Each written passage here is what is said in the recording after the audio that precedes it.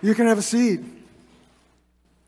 And don't go too far because I'm going to need your help again in just a few minutes, all right? So, well, they picked up on that really quick. That was great, wasn't it? We are going to be looking at 1 Corinthians 13 if you want to get a head start there.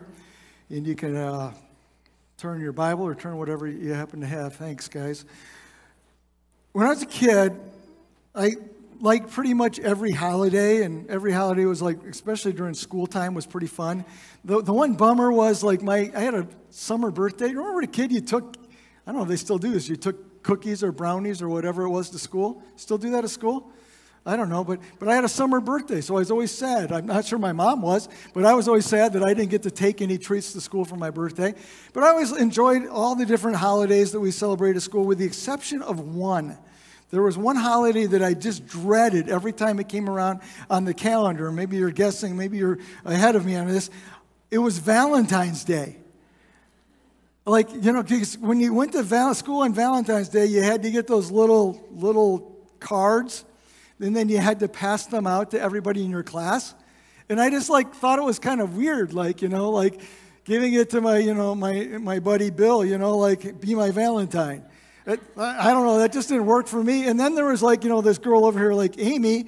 Well, I was afraid if I gave something like that to her, well, she might get the wrong idea and think I was really interested. And I mean, I was in second grade, I wasn't really into a big relationship. And I can just remember going to the store with my mom, and I didn't really care what was on, the theme of it. I didn't really care if it was Scooby-Doo or Hot Wheels or whatever.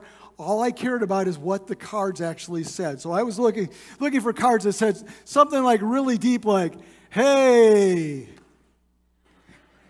That worked for me, or hey, what's going on? Or, be cool. Those were the kind of cards that I was looking at. Like if it said, I'm sweet on you, or you're the one, or that was just not going to happen.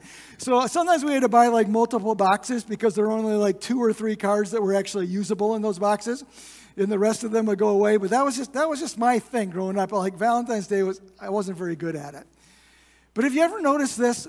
When you get to Valentine's Day, what do we bring out a lot of times? We bring out poems. And maybe you did this, and maybe when you were dating your mate, did you ever try writing a love poem or a romantic poem or whatever else like that? Okay, we're not in a very romantic room here, so which maybe is good, okay? So I was going to ask everybody who had if you could come up and read what you've written. Not really. Yeah, so anyhow, what I was thinking about that, though, is after you get married, okay, for that one person who wrote that love poem, have you written any since you've been married? No, I didn't think so, okay? Once you got the guy or once you got the girl, you just put the pen away or the typewriter or whatever it is that you're using, and then you don't write anymore because you can always go to the store and you can always buy a card, right? And those cards have those great sentimental messages that were written by the same people who wrote those little kid cards back in second grade. And they sound about the same, but you can write your own note at the bottom and somehow that helps it out. The greatest love poems that have ever all start the same way. Have you noticed that too? They start this way. Roses are red, violets are blue. And then it goes on from there, sugar is sweet and so are you. First of all, I have a question. Are violets really blue? Or are they violet? Because, yeah, I would call it, roses are red, violets are violet. That would make sense to me. My favorite roses are red, violets are blue poem goes like this. So, roses are red, violets are blue. Some poems rhyme, but this one doesn't. All right, we're going to look at a love poem in 1 Corinthians chapter 13. Most of you probably didn't realize that this is a poem, and maybe it's stretching a little bit to say that it's a poem, but actually, Paul is writing a letter to the church in Corinth that's having some problems, and he's kind of writing along in general letter format, and all of a sudden he stops and he kind of breaks into this different kind of syntax or form or format because he's trying to really draw attention to something. And it's a poem actually about love. And so, the church, as I mentioned, had a lot of different problems going on. We're going to get to these in a minute. But Paul, in 1 Corinthians chapter 12, is talking about the issue of spiritual gifts. And spiritual gifts, and I suppose if you went through the number of spiritual gifts that are laid out in the Bible, there's I don't know, a dozen, 16, something like that, depending on how you count them. And there are things like the gifts of mercy and the gifts of teaching and the gifts of generosity. And there's all these different gifts that are part of the spiritual gifts. And the Corinthian church was really into these gifts. And so they were really like, what is your gift? What is your gift? But it wasn't quite like that. They were into the gifts that were like the most visible, that everybody would notice. And so like one of the gifts that they were really into was the gifts of tongues, because if you did this tongues thing, everybody's like, oh, whoa, what's that going on there? And they're looking at you and everybody's paying attention to you. Another gift that they were really into was like this prophecy thing. And the idea would be like, I'm getting this message from God, and so I just all of a sudden feel it, stand up and start sharing it with you. And everybody out in the crowd's like, whoa, that's really cool. How's that happening? And so they were into that. Gifts like healing. How cool would that be if somebody walked up and you could just say, oh, okay, you're all better now. And so they were all, and they were kind of actually fighting over these. Not in like there's different ones that you can grab. It's just like that they were measuring themselves by the gifts that they had. So if you had these gifts that everybody could see, that meant that you were really important in the church. And everybody like, whoa, check that out. And so there's a lot of battling that's going on in this church, and there's a lot of friction, and there's a lot of fighting, and there's a lot of disunity. And Paul is saying, whoa, time out. You guys are missing the point here. And that's what's going on in chapter 12. Well, you get to chapter 13, and he totally shifts gears, kind of. But what he does is he switches and he starts talking about this love. Now, he's not talking about romantic love, unfortunately. And yet, I think you can use it romantically. He's not talking about husbands and wives, or he's not talking about families and kids and parents. He's talking about a different kind of love, even though we use this passage a lot, like in weddings. And you can certainly apply it there, but that was not the context in which he is writing here. He's writing about, hey, church, here's how to get along, and here's how to really focus on what's most important. So, join with me. We're in 1 Corinthians chapter 12, verse 31. So I want to back up one verse before we jump into chapter 13 here. And Paul says this. He says, now eagerly desire the greater gifts. What does he mean there? He says, hey, there's all these gifts. Some of them are like the upfront gifts that everybody notices. And some of them are the gifts that nobody sees, but they're just as important, or maybe even more important. So if you're gonna really be into the gifts, choose the ones that aren't showy. Choose the ones that aren't up in front of everybody and demonstrative. Choose the ones that are just quiet and make a difference. And then he goes on and he says, desire the greatest gifts. And you know what? I'll just show you the more excellent way. In fact, there's something even better than that, and that's when he starts into 1 Corinthians 13. If I speak in the tongues of men and of angels but do not have love, I am only a resounding gong or a clanging cymbal. I am only drawing attention to myself. I'm making a lot of noise, but there's not much of a tune. And actually, I just become annoying to everybody around me. And so he's saying, hey, if you have all these gifts but you don't have love, that just drives everybody crazy. If I have the gift of prophecy and I can fathom all mysteries and all knowledge, and if I have faith that can move mountains, that's pretty big faith, but I don't have love, I am nothing. If I give all I possess to the poor and give over my body to hardship that I may boast, but I don't have love, I gain nothing. And so he says, hey, there's all these gifts that you might have, but if you don't have love, you might as well take the gifts and throw them out the door, because they really don't mean anything and they really don't have the impact that they're supposed to have. We need to have love. And that's when Paul shifts into this more poetic format, and he says this. He says, love is patient, love is kind. It does not envy, it does not boast, it is not proud. It does not dishonor others, it is not self-seeking, it is not easily angered, it keeps no record of wrongs. Love does not delight in evil, but rejoices with the truth. It always protects, it always trusts, always hopes, always perseveres. Love never fails. And so he drops this poem right in there, and he keeps going. He says, but where there are prophecies, they will cease. Where there are tongues, they will be stilled. Where there is knowledge, it will pass away. For we know in part and we prophesy in part, but when completeness has come, or when we get to that next life, heaven, that which is in part disappears. Now, when I was a child, I talked like a child, I thought like a child, I reasoned like a child. But when I became a man or an adult, I put away the things of childhood behind me. For now we see only a reflection in a mirror, then we shall see face to face.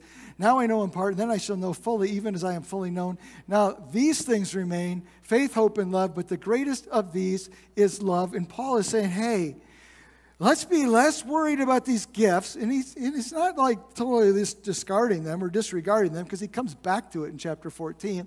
But he's saying, how about if we focus here on this idea of love? And what he does in this passage is three things. He tells us, first of all, why love is better. He tells us, secondly, what love looks like. And then he thirdly tells us how love acts, or I would say it this way, how love actually shows itself or manifests itself or displays itself. Well, I want to throw a picture up here before I go any further. Maybe you've seen something like this before. This is a love meter. If you go into the old penny arcades, does this look familiar? There's a handle down there at the bottom, and you squeeze the handle, and then it shows how romantic you are, all the way from poor fish at the bottom, to harmless. Whoever chose this one was at wild, and you can go all the way to hot stuff. When I was on my honeymoon with my wife, we ran into one of these, and so we had to try it, of course. I think I spent like $16, but I finally got the top one. I had to convince myself of that. Well, here's what I want us to do this morning. I want us to go back through this poem, and it's like you're squeezing the handle on that machine to see how high you go up the love meter as we look through these characteristics of love. So, first of all, why is love better, and what is it better than? Well, love is better than spiritual gifts, and we've talked about the context here. But when we look at spirituality, spirituality is not defined by how gifted you are by the Spirit as much as it is defined by how much love is demonstrated, again, through the Holy Spirit, though. But it's better than spiritual gifts, but why is it better? It's better for several reasons. First of all, it's better because it makes more of a difference. And that's what Paul is saying here. Hey, gifts are good and they help, but you know what will help more? Just love somebody. And sometimes we get like, I don't know what my gift is. That's fine. How about if you do you see anybody who could use a little love? Well, go love that person, because that will have more of a difference in that person's life. It's better, secondly, because it requires humility and selflessness. When I love somebody, I'm not about me. I'm about that person. The problem with these gifts is they were making it all about themselves, and Paul said, no, you're missing it. How about if you live your life about other people? And really, that's the purpose of gifts, by the way, too, is to be used for the benefit of others, not for ourselves. But love requires humility and selflessness. Thirdly, this is the best, I think.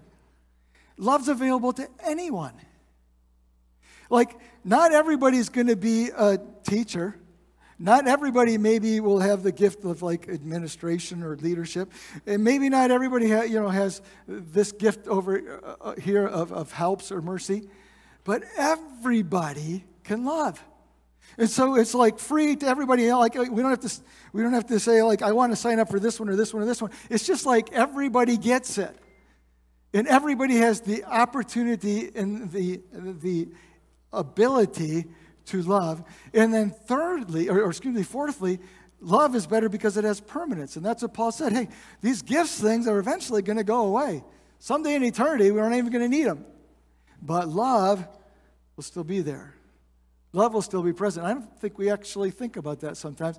One of the great things about heaven, one of the great things about eternity, is the fact that all of the junk that messes up our relationships will be gone.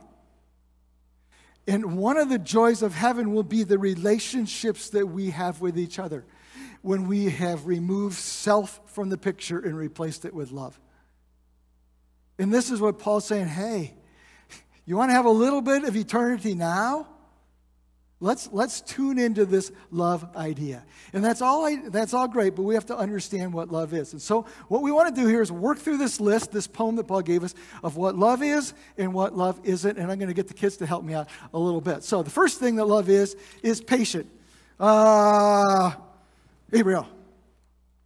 Did I say it? Come on up. Can you help me out? All right. Okay, Isabel, come on up. You get us started here, okay? Well, that's not anything. Let's try that again. There you go. Love is... I'm going to hand this to you in a minute. Okay, there we go. If you'll be patient. All right, there we go. Love is patient. I'm going to put you all the way at this end, okay? Right there. Stand right there. Smile real big. Okay? Oh, just kidding. All right, love is patient. What does that mean that love is patient? Well, we kind of think about, patient as being like I wait patiently without getting upset or whatever. That's not really what this means. Love is patient is talking about more, sometimes a word that's used, like in the old King James, was love is long-suffering. But what it means to be patient is that in a relationship where I love somebody, I can put up with a little bit. I can suffer a little bit for the benefit of the relationship. Or we could say it this way, it allows for the imperfections of others. Most of us, we want to be loved regardless and, with no conditions. Well, that's what this is. It says, love loves without conditions. Now, that doesn't mean that, if something comes up that you don't deal with it. But it means that we give a little bit of grace and we give a little bit of space. We absorb a blow or two if we have to. We have reasonable expectations. Again, it's not permissiveness, but it's just saying, you know what? I can let you be you a little bit, and you don't have to be perfect, and I can lower the expectations just a little bit there. If we got to deal with it, we'll deal with it. But we can deal with it with this thing like, I'm not expecting perfection. All right, Altera, can you help me out? This is the next one here. This is love is kind. Now, if you're wondering what this word kind means, it means kind. All right? Yeah, patient and kind, and you could use the words gentle, or you could use the word courteous, or you could use the word polite. It rides easy, it's good-natured, and even if there's a conflict or something going on, it stays calm, and it stays nice, and it stays friendly, and it stays warm, and it stays loving. Because that's what love is. Love is kind. And if you can't be kind in a situation, then you're not being loving in a situation. All right. Then Paul does something interesting here. He shifts to the negative. All of the things that love is not. So, are you ready? Can you help me out? And I'm forgetting your name. I'm sorry. Help me out. Come on up and remind me of your name. Samantha. Okay, Samantha Maxfield. Did I get half of it? Okay, over here. Can you help me out, Samantha? We're going to put you over here because you're on the not side, all right? You just hold that right there. All right. So are you guys getting tired? If you get tired, you can sit down, but I think you'll be okay. All right, here we go. Not envious. What does it mean to not be envious? Well, envy is when I want something that somebody else has, or sometimes like I don't want them to have something. But not being envious, the positive is like when somebody else gets something good, I'm glad for them. So I celebrate the blessings of others. And the things that they have, instead of me saying, I wish I had that, I can say, boy, I'm so glad that person has that. Now, we tend to think of that in terms of things. Well, you've got a nice house. Okay, I'll be glad for you that you have a nice house. But maybe it's that you got a job, or maybe it's that you got this opportunity, or maybe it's like you have this talent, or maybe there's all these different things, or maybe it's this family that you grew up in.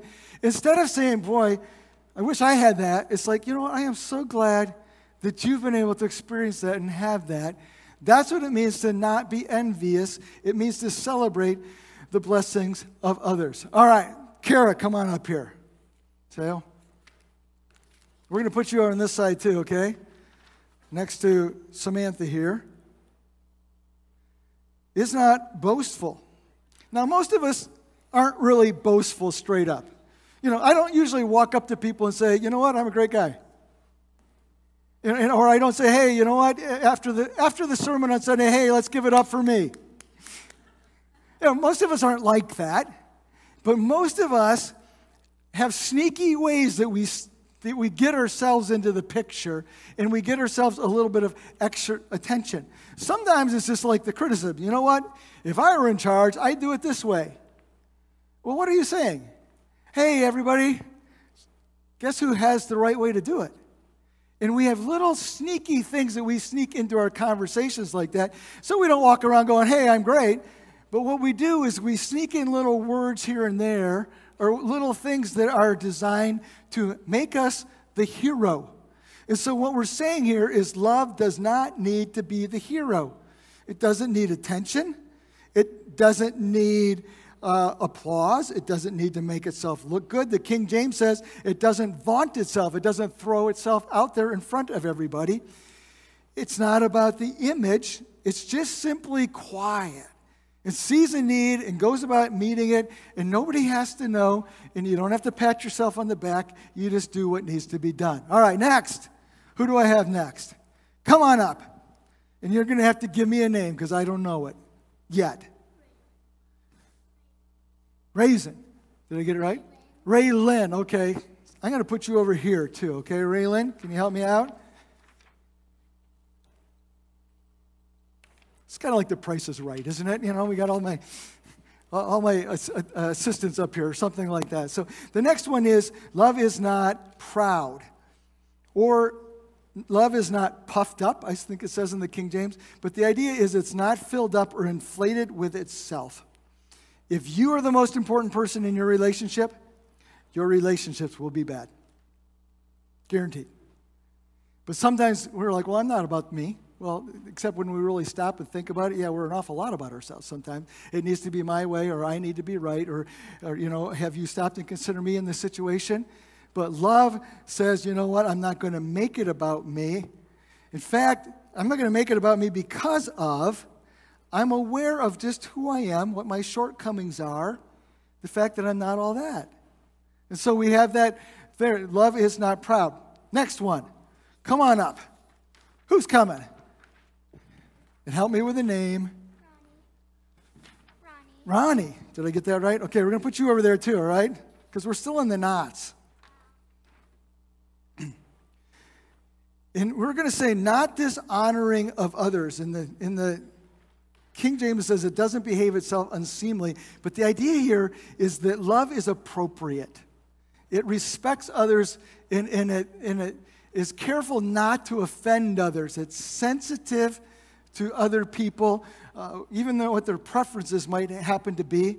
But it's sensitive, well-mannered, discreet, delicate, versus edgy or crude or whatever. It doesn't dishonor. It treats people, even in the middle of a tense situation, with honor, and to make sure that they feel valued. All right, we've got another another not one here. You going to help me out here? Brooklyn, right? Okay, feel a little better there. You're all the way at the end, okay? We're still in the knots. Not self-seeking, seeks not himself. He puts others first. This is the person who takes the loss if he needs to take the loss. That's what parenting does, right? Parenting is where we realize that I love myself an awful lot, and all of a sudden there's like one cookie left, and it's me and my kid. And all of a sudden I give it to my kid, and I take the loss. It's where I'm finally starting to understand what love is about. This is what love is. If it's you and me, and one of us has to take the loss, I take the loss. Okay? If it's going, if it's going to Chipotle or if it's going to Arby's, okay. I don't know which the loss is for you, but whatever. Yeah. Okay. We take the loss there. It's not self-seeking. It asks what is best for the other person. All right. Do I have another person? Okay. Come on up here. You're on that side too. So, all right. I'm going to give you two, okay? Can you handle two? Yeah, okay. So start with that one, and then we'll get to this one, okay? Here's what this is, okay? Love is not easily angered. Love responds instead of reacts, right? It's not quick to temper. Literally here, the word means sharp. Love is not sharp. Or you can say love is not testy or prickly or short or edgy. It's like, okay, it doesn't, like, what do you mean by that? It doesn't react in that way. It stays calm and it listens and it doesn't get easily angered. And then we can add your next one there, Eli. Get your next one? Okay, and it doesn't keep record of wrongs. It's not aware of the score. In the King James Version, it says, thinks no evil, but the idea here is it always assumes the best. Always assumes the best. Thanks, Mom. Just get him helped out there. Okay, so he's doing a great job, all right? So just a little love going on here, parent and child, that you're all missing out on. But love lets go and moves on. It doesn't scoreboard. You know, what's in the past is in the past. And I just let go about it. And if we've dealt with it, we've dealt with it. And if we choose not to deal with it, we don't keep carrying it around and pulling it out when it becomes opportune. So it's not like, you know what? Something happens here and I say nothing. Something happens here, I say nothing. Something happens here and I say nothing. And something happens here and now I'm like, well, you know, back then and back then and back then and back then. You always, love does not do that. It's not aware of the score. It's just like, okay, when that's done, we move on. This is something like, this isn't necessarily about marriage. This is a great rule for marriage, though. Like when you dealt with it, you put it away, and you don't keep a score. And you don't use it, you don't keep score this way. Well, you did this, so that gives me a free point over here, so I can do this. You know, you didn't do this, so I'm not going to do this. Okay, it doesn't try to level things out is what it's talking about. So then we finally switch back to the positives, okay? So come on up here, next one, whoever I got. Okay, this one is, it says, does not delight in evil, but rejoices in the truth. Tell me your name, buddy. John, right? I remembered it right before you said it. Jonathan. Okay, so does not delight, but rejoices in the truth. This is two sides of the same coin. And what this actually is meaning is it doesn't rejoice when something goes wrong for a person. Like, oh, he finally got what he has coming. Instead, it rejoices in the truth. It celebrates the good again. And it's that idea. It cheers for and not against. Next one. Are you going to help me out? Gabriel. All right. Here we go. It's protective. The word actually means covers. And the idea is what's between you stays between you and it doesn't get broadcast to everybody. So I protect you from the judgment of everybody else. It keeps things where they need to be kept. And sometimes it's like we got an issue and we have to go share it with the next person and share it with the next person and get somebody else on our side. And what do you think about this? It doesn't do that. It says, you know what? We're going to protect our relationship and I'm going to protect you in this relationship by keeping it right where it needs to be. All right. I didn't forget about you. Okay, and I'm forgetting your name too. Sorry. Alex. There we go. Alex, okay. Alex is trusting. This is the idea of believing the best about somebody. Now, trust in a relationship can be violated, and when it's violated, it has to be re-earned. I get that. So this is not about gullibility. But this is about saying to this person, you know what, I trust you. I assume that you're not trying to hurt me here. I assume that you're not trying to do me bad. I assume that you have my best interest in mind, and so I'm going to trust you in those ways. It believes the best about the other person. It's not suspicious and it's not cynical. It's taking somebody at his word. And that's dangerous. I get that, but it's like, you know what? Okay, I'm going to give you my trust, you know, hopes that you don't get burned. But that's what love does. All right, let's see here. Anybody else want to help me out? All right. Nicole, yes. All right. We'll give you one here. Okay. Hopeful. The idea here is simply this, that in this relationship, I continue to hope that it's going to be good. That as we go forward, we're going to continue to be friends, that we're going to continue to care about each other, that this is going to be this is a relationship that I can look forward to, that when you walk in the room, I'm like, yeah, I'm glad you're here. That in the future, this relationship will continue to go on and will continue to get better. All right, there's one more here, Kara. You're going to come up and help me? Awesome. I was hoping you would. And you'll have to remind me of your name. Paisley. All right, Paisley, you can hold that right here. We'll sneak you in right there. That's good. So, love is also persevering. It simply means this. It refuses to give up. You know what? Relationships sometimes go through tough times, don't they? Marriage relationships, family relationships, even church relationships can go through tough times, but we refuse to give up. And every time we work through a hard time, what happens? That bond is strengthened. And this is what love does. Love says, you know what? What's on the other side of this is worth working through, and I refuse to give up. And when we get all of that put together, Paul says, hey, you know what you got here? You've got a love that's never going to fail. Thanks, guys, for helping me out. You can have a seat. You can take those with you. That's fine.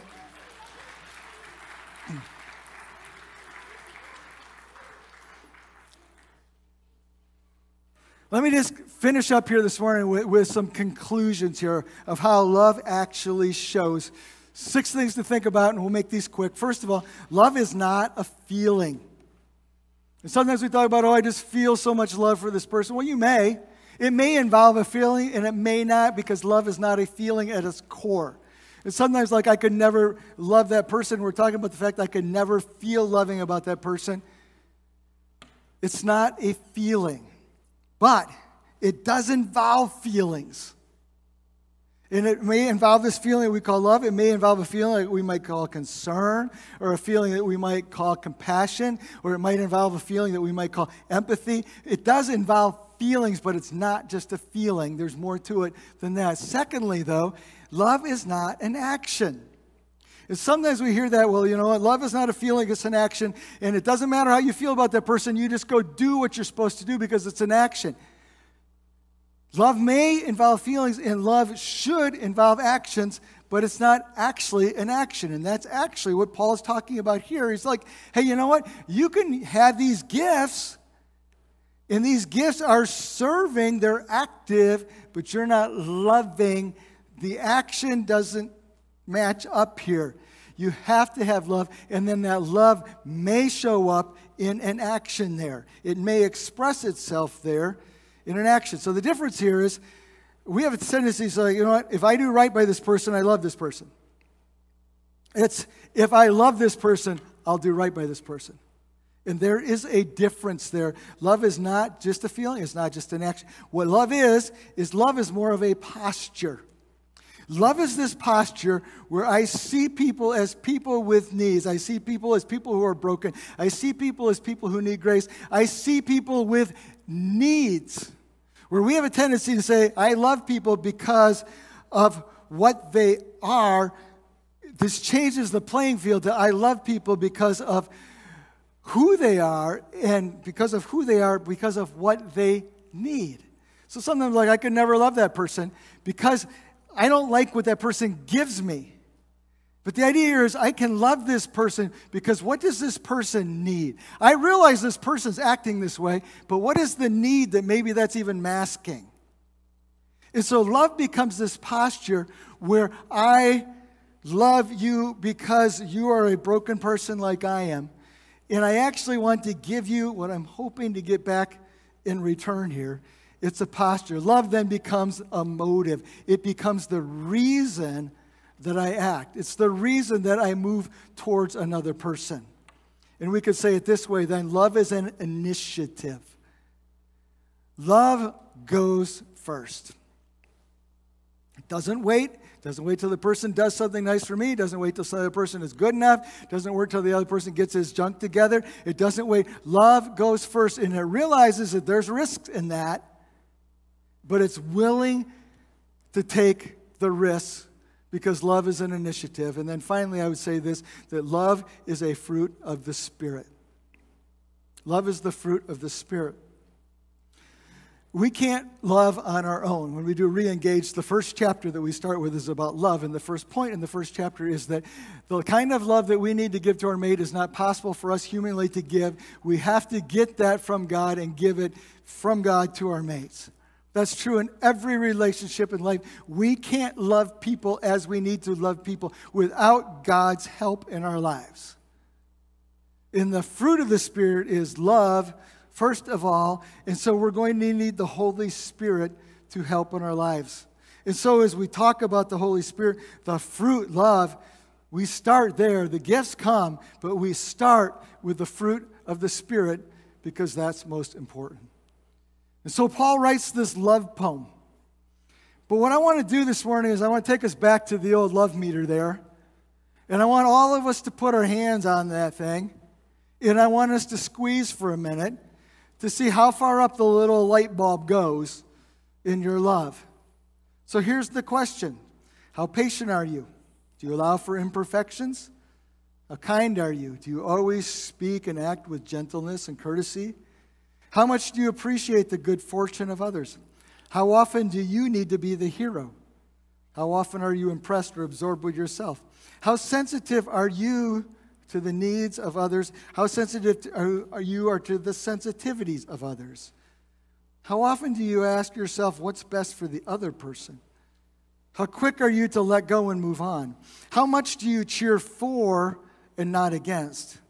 Do you keep things private and where they should be? Do you assume the best about other people? Do you see your relationships as good and getting better and being hopeful in that way? How committed are you to hanging in there? That's Paul's poem. It's a question. How much do you love? What's your answer? Let's pray.